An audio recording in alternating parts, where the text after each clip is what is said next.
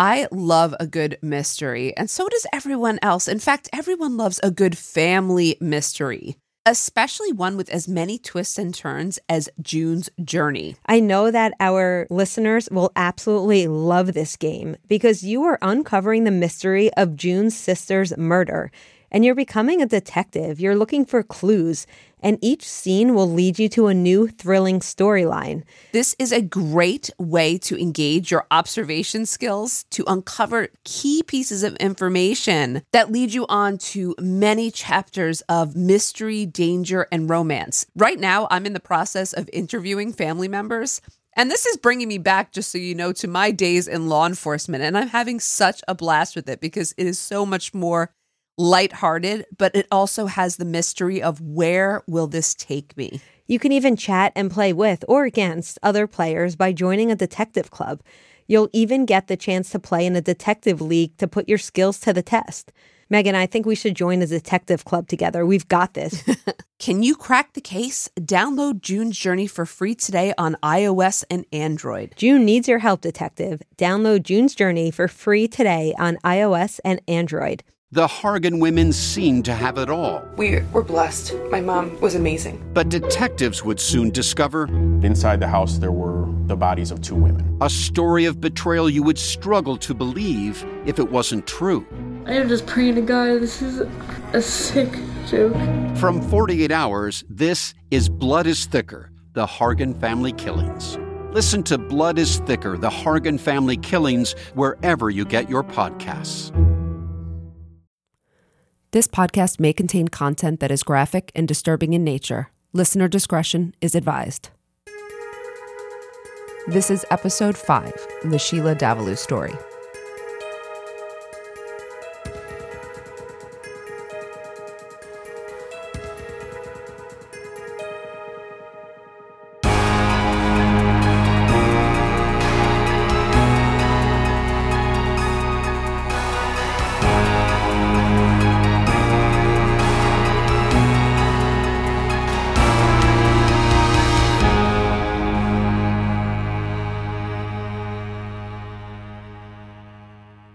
Hi, everyone, and welcome to this week's episode of Women and Crime.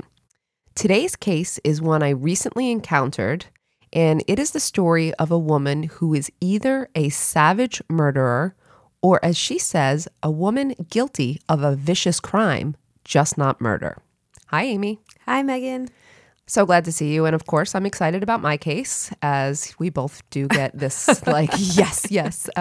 This case was not on my original list, but I saw an episode of, believe it or not, Snapped and became really interested. And so I went down the rabbit hole and I put it on my list, and I can't wait to tell you all the details and then discuss. Let's do it. So have you heard of Sheila Davaloo? I have not. I hadn't either, which for me was odd. Rare, yeah. Yeah, most of these cases I've at least heard the name.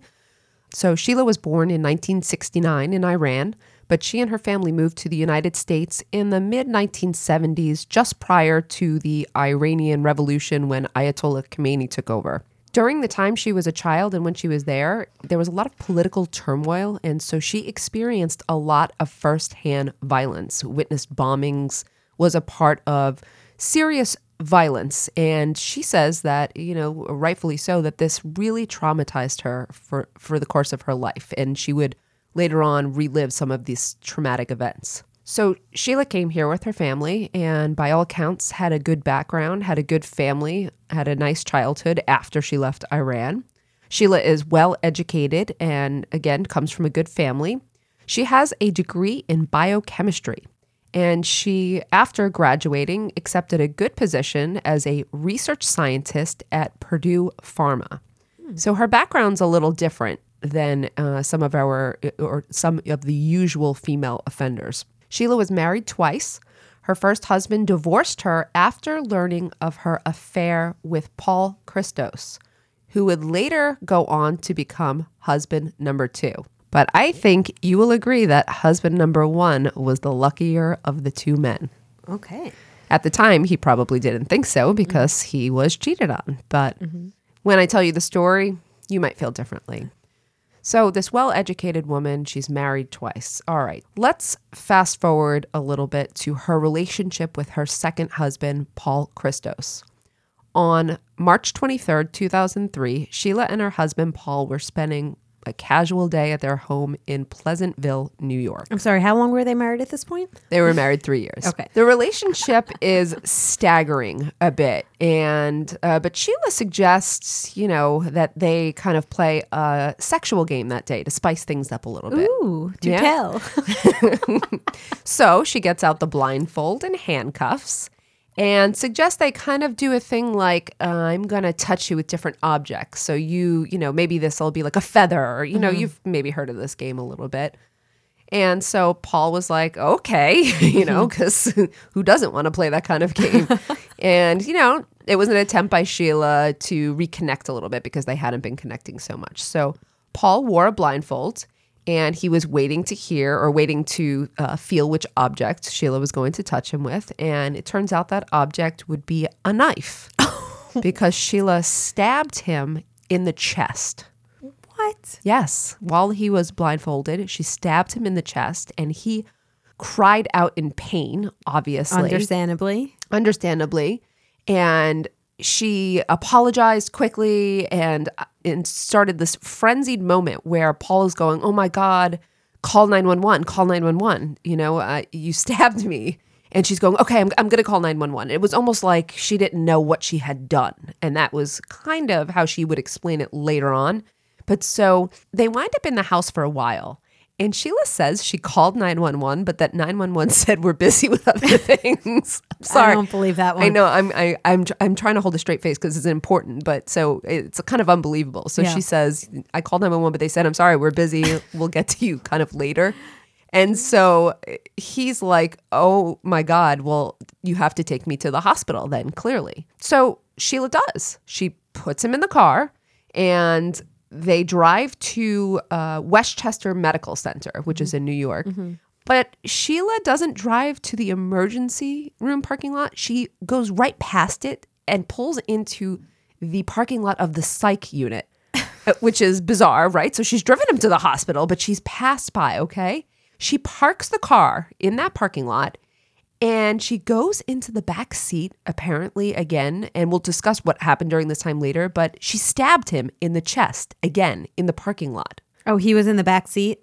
He was in the back seat, I guess, laid down, or you know what I mean? So she brought the knife with her? Brought the knife with her, and she stabs him in the chest again. And Paul fights back, and obviously he grabbed the knife, and he threw it, and some people actually saw the incident. And they rushed over to help Paul. And Sheila got in the car and sped away. With Paul left on the sidewalk? Yes, but Paul was next to the hospital. So they got Paul to the hospital. But Sheila doesn't know at this point. She's taken off and she doesn't know what Paul's condition is, right? Because she stabbed him twice in the chest. Yeah. And one of the injuries was very close. It was either super close to the heart or nicked the heart. We're talking about possibly fatal wounds here. So Paul's taken to the ER, but Sheila is quickly arrested.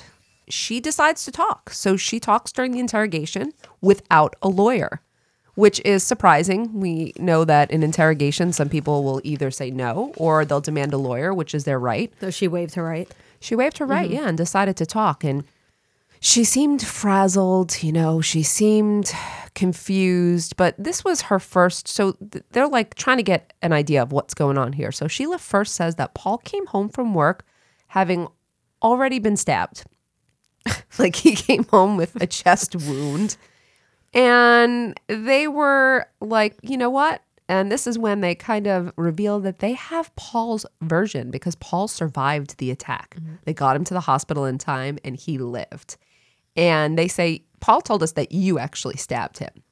So Sheila changes the story because now we have, now this idea that Paul was stabbed ahead of time is not going to fly. So Sheila goes into another story. And the story is pretty much that she accidentally stabbed him during this game. And she's like she explains it almost like at first, like Paul just moved into the knife, right? And why she's holding a knife during this game is beyond me. Okay. But then it was a ridiculous story and she admitted that was pretty much a lie. So the interrogation painted Sheila into a corner of lies. And I think she said ultimately that she stabbed him. She doesn't know why. She had almost like a post-traumatic stress incident. And she just had basically an episode of violence that she could not really But explain. it happened twice. Yes, but she will explain that. So the way she explained the second time, because that's what they said, well, okay, you stabbed him once. Maybe you had some momentary lapse and you just freaked out, or, maybe you see this guy tied up and all of a sudden your game, traumatized you. But why did you stab him the second time in the parking lot? And what she says is that they got into an altercation in the parking lot. He was yelling at her, and she basically says that he took the knife and she thought he was going to stab her. Like, she basically thought she was in danger. So she's claiming self-defense for the second stab. Pretty much.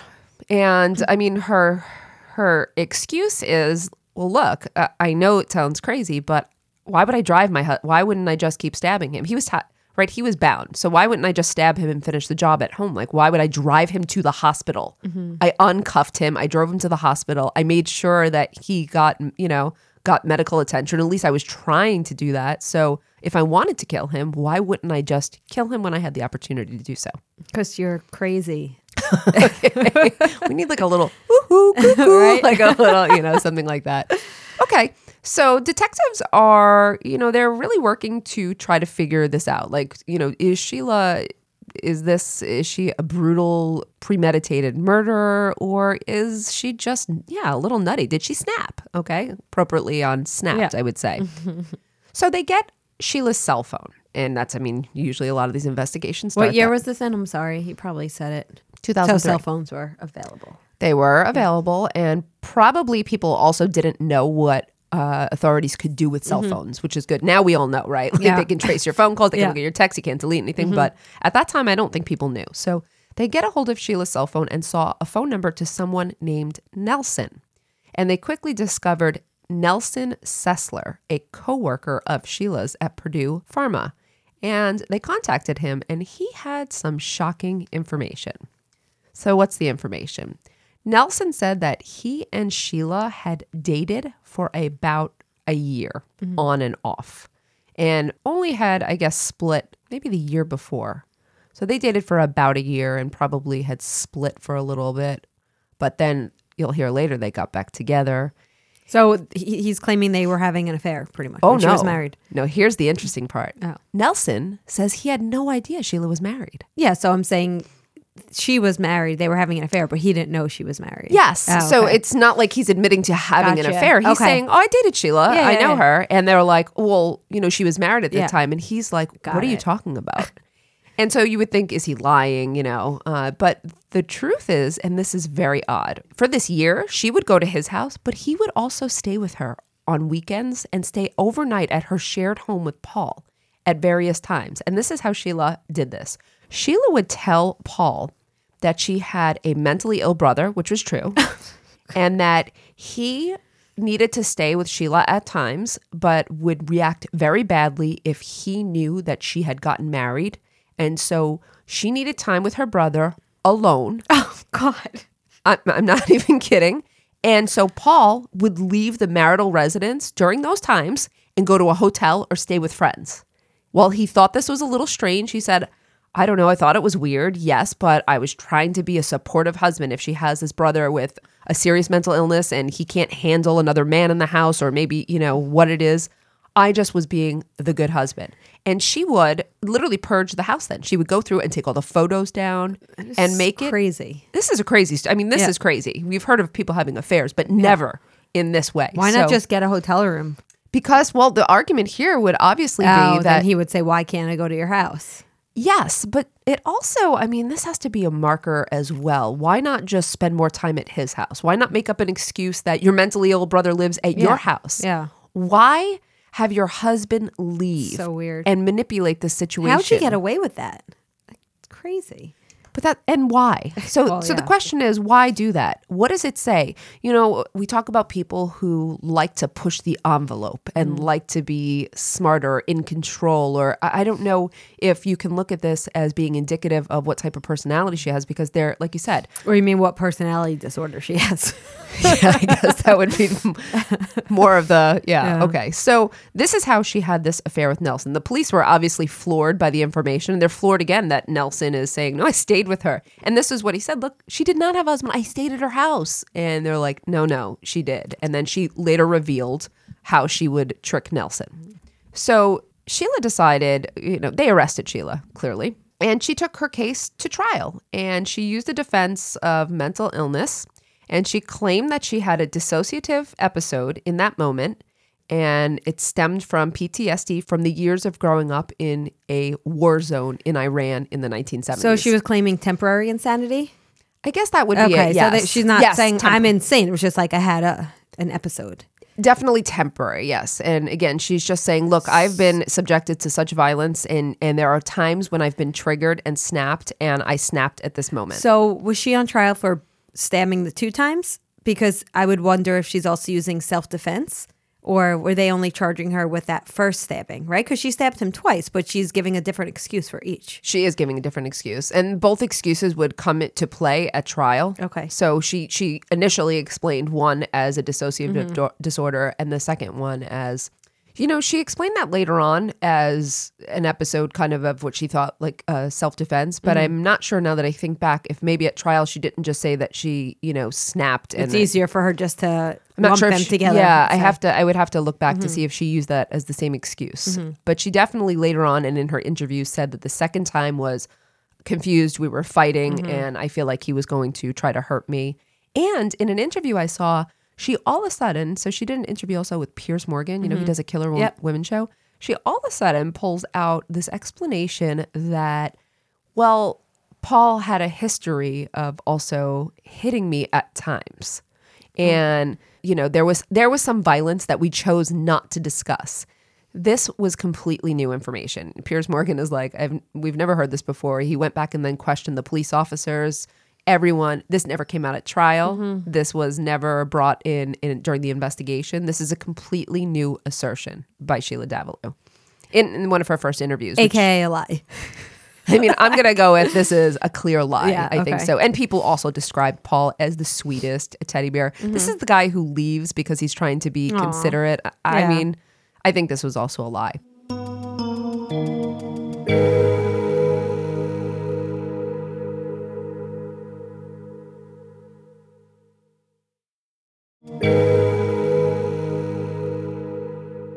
Now, here's what's surprising. Paul is called to the witness stand, of course, during Sheila's trial. He's the victim, but he defends Sheila. He comes to her aid, saying that he also agreed, like his wife was not violent towards him. He believed that she had some type of episode that she snapped and that he did not blame her for what happened. I think it was a surprise because he's the victim, but he was extremely supportive. So he testified for the defense? He had to testify for the prosecution because he is the witness and he's the victim.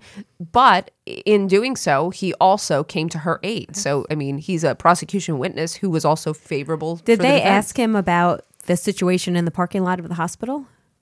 Like, I wonder if his story was the same, that they got into a struggle. Or whether or not they asked him, and they did ask him, and he just said that she stabbed me again. Yeah. Okay, he denied that there was that. He did not detail a struggle. Okay. No, he did not.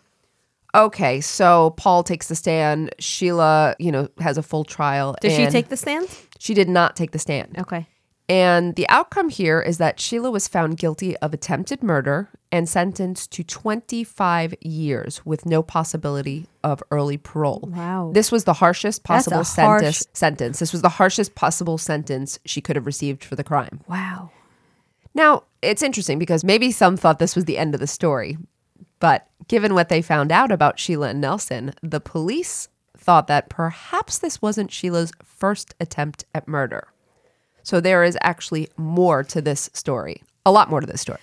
Okay. And I wanted to go back because we also said that this was the harshest possible sentence, which was true. So there are two things about this. At her sentencing, Paul again came to her aid and advocated and asked for a lesser sentence. Yeah. And then one step even more shocking, Paul's family came to her sentencing, his family, and also asked for a lesser sentence for her, saying that they loved her. She was a great daughter-in-law. Do they have kids? No. Okay. They also, I thought this was interesting because they knew at this point that she was having an affair for so long, but they still came to her aid. And even with She didn't have any priors, right? That's a harsh sentence to not have victim impact statements and no priors.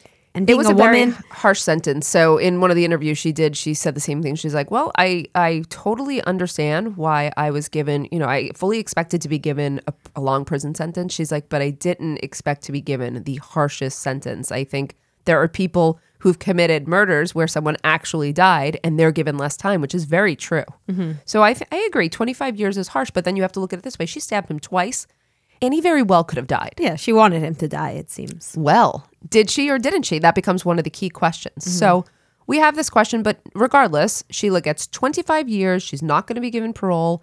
And this time is to be served in New York.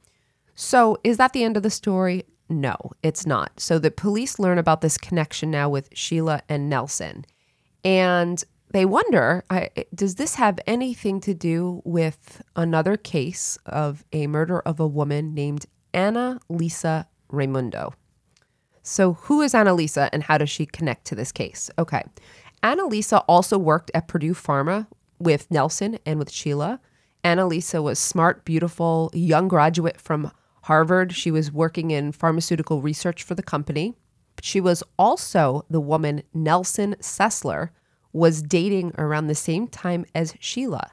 And he left Sheila for her. And pretty quickly after they began dating, she and Nelson became engaged. So now Sheila is the one on the outs here. So Nelson and Annalisa are moving their relationship forward. And I'm sorry, this all happened prior to the stabbing of her husband. Correct. Okay, thank you. So this is all and I'll give you the dates, but this is all, we're talking about a time frame in 2002 when she stabbed her husband in 2003. Okay, so she and Nelson become engaged. But not too long after Nelson broke it off with Sheila, because there's some overlap between Annalisa and Sheila, Annalisa was stabbed to death in her home, a brutal stabbing. And I mean, we just, we've been covering some of these, but it was very brutal. And she was also bludgeoned in the back of her skull. Mm-hmm. And I did see some of the photos from the crime scene because I was watching this episode of, was it Snapped or Piers Morgan? So I saw some of the crime scenes. There's a lot of blood. The blood went outside the home on the staircase. Wow. So she's bludgeoned in the back of the skull. There was a 911 call, a female, who said in a very convoluted voice that she thought a man was attacking her neighbor. Like it was kind of a 911 call where she goes, "There's a man, he's attacking my neighbor." And it really was. It was muffled. It was an odd way. And she provided an address for the attack, but then she also gave several different addresses, changing the address 3 times or something like that. But it was enough information for police officers to find Annalisa's condo and obviously to find this brutal. And she was at home by herself. Yes, when she was. this and her murder took place. Sorry, I should have said before. The murder took place on November 8th, 2002. Who was the caller? Did they ever find out? This is going to become a very interesting part of the story. So it was the only thing they could determine at that time, because the caller didn't leave a name, was that it was absolutely a female. So that's it. Oh, so it was clearly Sheila. Well, Amy, you smart cookie, you. Was it or wasn't it? That is going to come into play. But that's probably the initial thought. So, well, that was nice of her. Well, was it nice of her? Because they say the reason she actually called and said it was a man attacking was to take any focus off anyone who thought they saw a woman. But we'll get into that. Amy's stealing my thunder because she's smart. Okay, so Nelson was initially the suspect, of course, because who's going to be the suspect of a vicious stabbing, a personal crime, as we've talked about, in the home? It's going to be the person closest. But what happened was that they were able to confirm pretty quickly that he was working during the time of Annalisa's murder. And so they turned to Sheila Davaloo. And it took some time to build their case.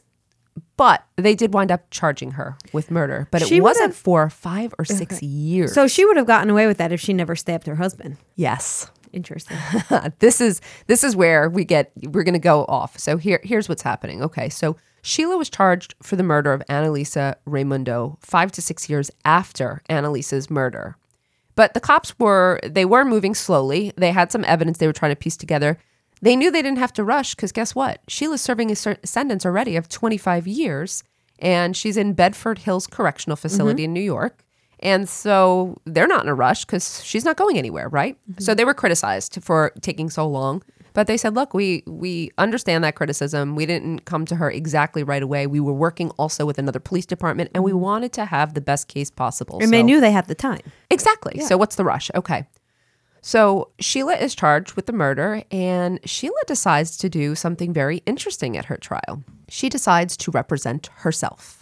Oh. You know the saying, right? The person who represents himself as a fool for a client. Is that it? Sounds right. Sounds about the right. attorney Yeah. who represents himself as a fool for a client. But it should be. Have you encountered or have you had any cases that you've been really done the deep dive on where someone represented themselves? No. Because no one's that foolish. Well, what she said was that, you know what? I didn't do so well the last time around. So she's claiming she's innocent of this stabbing? Oh, yeah. Yeah, no, she's claiming full-on innocence. And I'm going to talk about the evidence against her and what happened at trial. So on January 4th, 2012, the criminal case against Sheila commenced.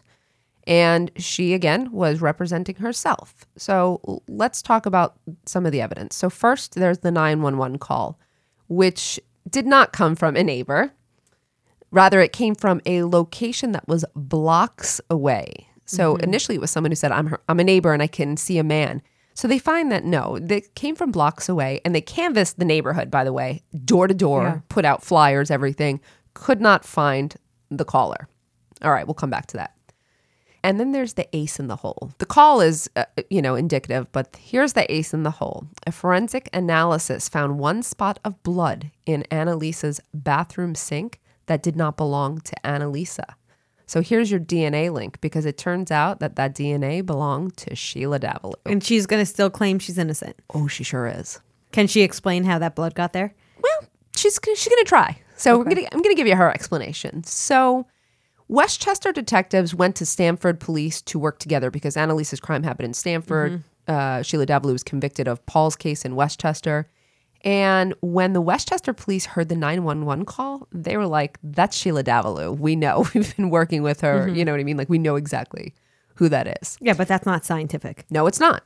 Also, on the day Annalisa was murdered, Sheila left around lunch and took a very long lunch break around the time of the murder. What are you thinking so far? It doesn't look good. No, not at all. Paul, her first husband, is also a witness at this trial, and he tells a really interesting story that his wife, so Sheila, had been telling him about some work drama, and the work drama that she had been telling him was of a love triangle at work, and it was a man named Jack was choosing a woman named Annalisa over a woman named Melissa. Oh, okay. So it's a story that she's telling of a love triangle that involves her and Nelson and Annalisa, but she's telling it to her husband. They didn't stay together when she got incarcerated, No. did they? Okay. No.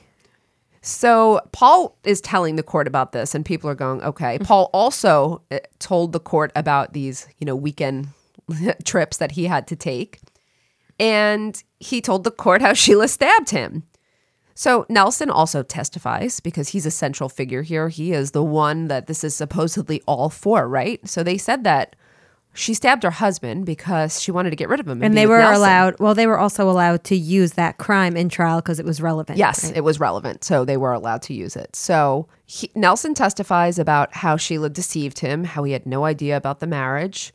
He also stated that he was ending his relationship with Sheila when he and Annalisa got more serious. But after the murder, he started to see Sheila again because he didn't have any idea. Nobody knew right away that Sheila had killed Annalisa. Oh, and so Sheila comes in and So what did they think? It was just a random...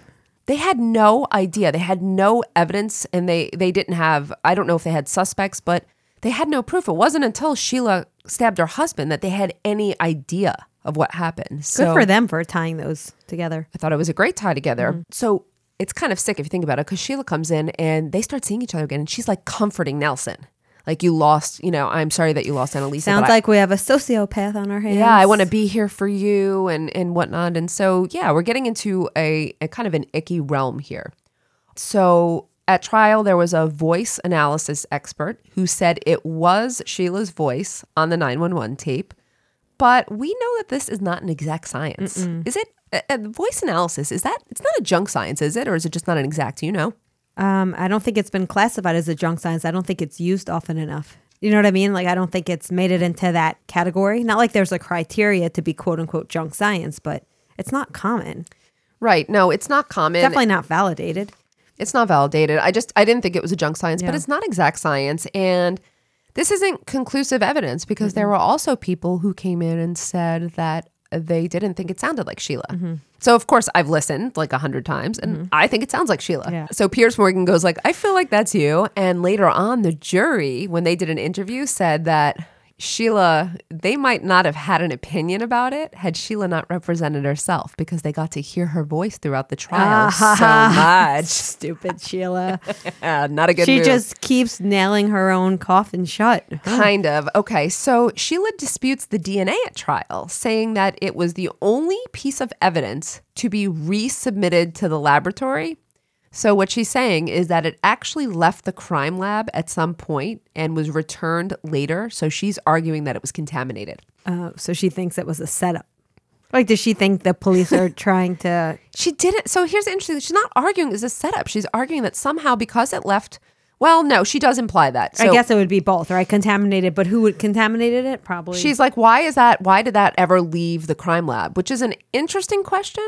I haven't heard the answer I was to going to it. say, what's the answer? Did they do a cross-examination on a witness on that? I don't know what the answer is. I don't recall seeing what the answer was, to be honest. So she says that it left the lab. It's probably or is it cross-contamination? No, it's contaminated. Why, she questions, why would this be the only piece of evidence to, leave the lab? And she's like, obviously, because it was the most damning piece. But then she also says, and I'm not sure if she said at trial, but she did say in the interview that she was actually at Annalisa's house once for a housewarming party. How long before, though? It was a year. Oh, come on. People clean their bathrooms. They certainly do. It wouldn't have been And look, she actually said that I was there, but I didn't even go in that bathroom. So she's not even helping herself by saying that very much. But she's arguing, again, that there's this issue of contamination, and that I think she is implying that there is some type of setup here. Why would they have taken that out? So what happens? She defends herself. I watched. She's a smart woman, just so you know. She's not, she's seemingly made a lot of dumb moves, but she doesn't come across that way. I wouldn't say she was, the best attorney, but I also wouldn't say she came across as the worst. She had some interesting points, but in the end, on February 10th, 2012, the jury found Sheila guilty of murder and sentenced her to 50 years in prison to begin after her 25-year sentence in New York is complete. So essentially, that's a 75-year sentence combined. And like I said, one of the jurors said the strongest piece of evidence against her was her voice. Yes, because they heard her. So what happens now? Okay, Sheila's convicted. Sheila still maintains her innocence and is confident that she will be exonerated. So she maintains her innocence for Annalisa's stabbing. She maintains her innocence for Annalisa's murder. But remember in the beginning I said this woman claims she is guilty for a vicious crime because she says she assumes responsibility. She assumes responsibility for the stabbing of her husband, saying that she wasn't trying to kill him, but she definitely stabbed him. She was wrong. She doesn't know what happened. She deserves to be punished. So yes on one, no on the other. So she's given 2 recent interviews. One was on Snapped and one on Deadly Women with Piers Morgan. And these are the first 2 interviews that she's ever done. But is this the end of the story? I'm assuming not. Fine. So in 2017, police visit Sheila again to ask about the murder of a woman named Nancy Smith, who was also a former co-worker of Sheila Davaloo's. At Purdue Pharma? Well, either way, it's just interesting that people around her keep dying. Okay. Yes, it is. The murder happened about a year prior to Annalisa's murder on December 5th, 2001, and the 32-year-old Nancy was stabbed to death in her home. Who was she dating?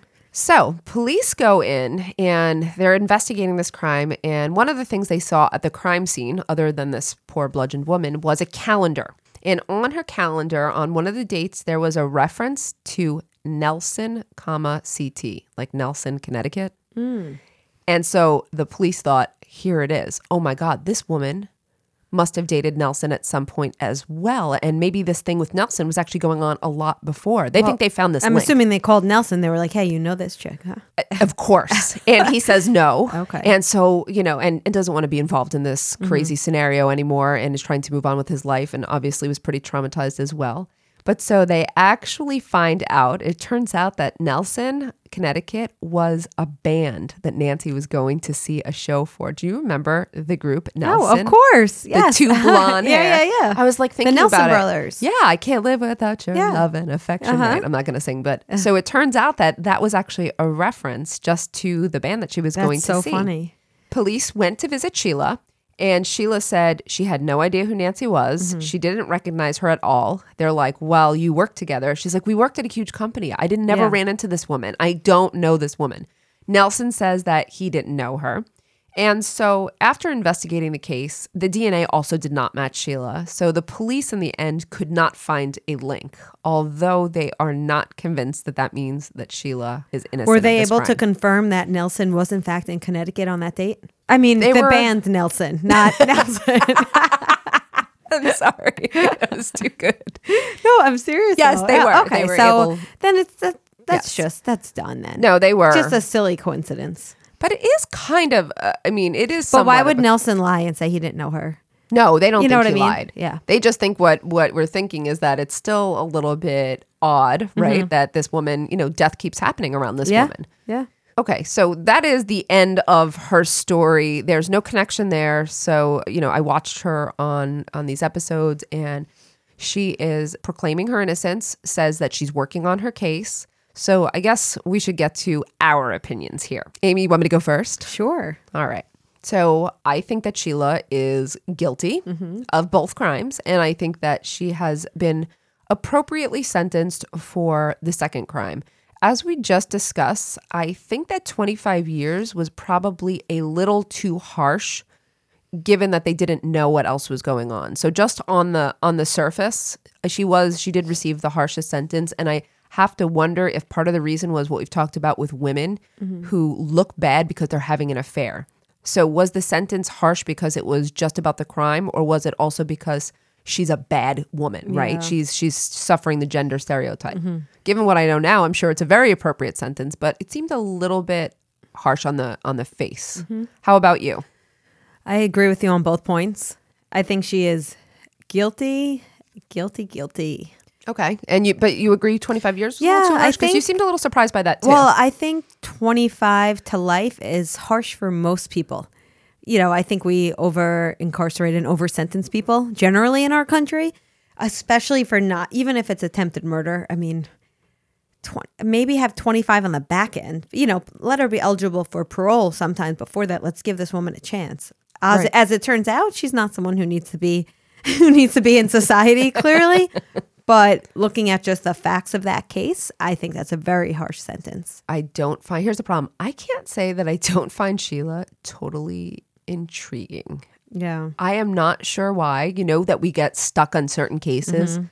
When I watched the episodes, I found myself a little mesmerized. She is truly confident. I mean, truly well-spoken. And she is so adamant about her wrongful conviction that you almost believe her. I had a similar feeling to when, not Melanie's case. I know we always reference Melanie's case, but I actually had a similar feeling to watching her as when I watched the interrogation or one of the initial interrogations of Jodi Arias. And Jodi Arias, if you didn't know she was lying, you wouldn't know she was lying. Yep. She was so good. She was so convincing. She was so... That just shows us how bad we can judge people's truthfulness. You can't. You we're not good at that as humans. So what I would really love to do, I couldn't help it, the ding, ding, ding. Get Sheila on the show. I would... Wait, you're laughing. So actually what I was going to say is okay. I would love to have a conversation with Sheila Davaloo in which I could challenge her on some of these issues. Call her. Right? So Sheila is in Bedford Hills. She's a local case. She's obviously open now to doing some interviews, but I also thought of her, and I know you're probably going to shake your head, but I also thought of her for direct appeal because she's in the appeals process now, and she adamantly maintains that she did not kill Annalisa and that she can provide some proof or some reasonable doubt as to why she did not. And she's looking for, to tell her story and for someone to believe her. Let's do it. We have nothing else going on. So Amy and I are, for people who listen to Direct Appeal, Amy and I are considering cases for season 2. And I have one other case that I would love to do, but the woman has not yet agreed to participate. So we'll wait on that one. But this one is my second one of interest. Okay. So if Sheila or anyone else is listening who knows Sheila, please have her reach out You should just reach out to her, Megan. Okay. You know what? Done. I'm going to give her a call. All right. We'll update everyone. And that's everything that we have for today. So Thank you so much for listening. Thank you, Amy. Thank you, Megan. We'll see you all next time on Women in Crime. Women in Crime is written and hosted by Megan Sachs and Amy Schlossberg. Our producer and editor is James Varga. Our music is composed by Desert Media.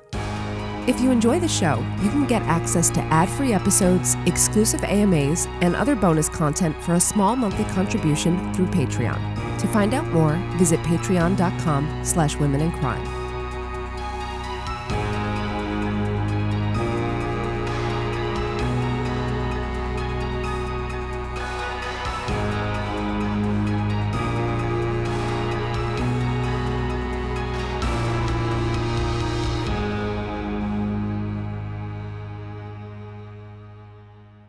Sources for today's episode I used included an episode of Snapped, Killer Women with Piers Morgan, and articles from the Stamford Advocate.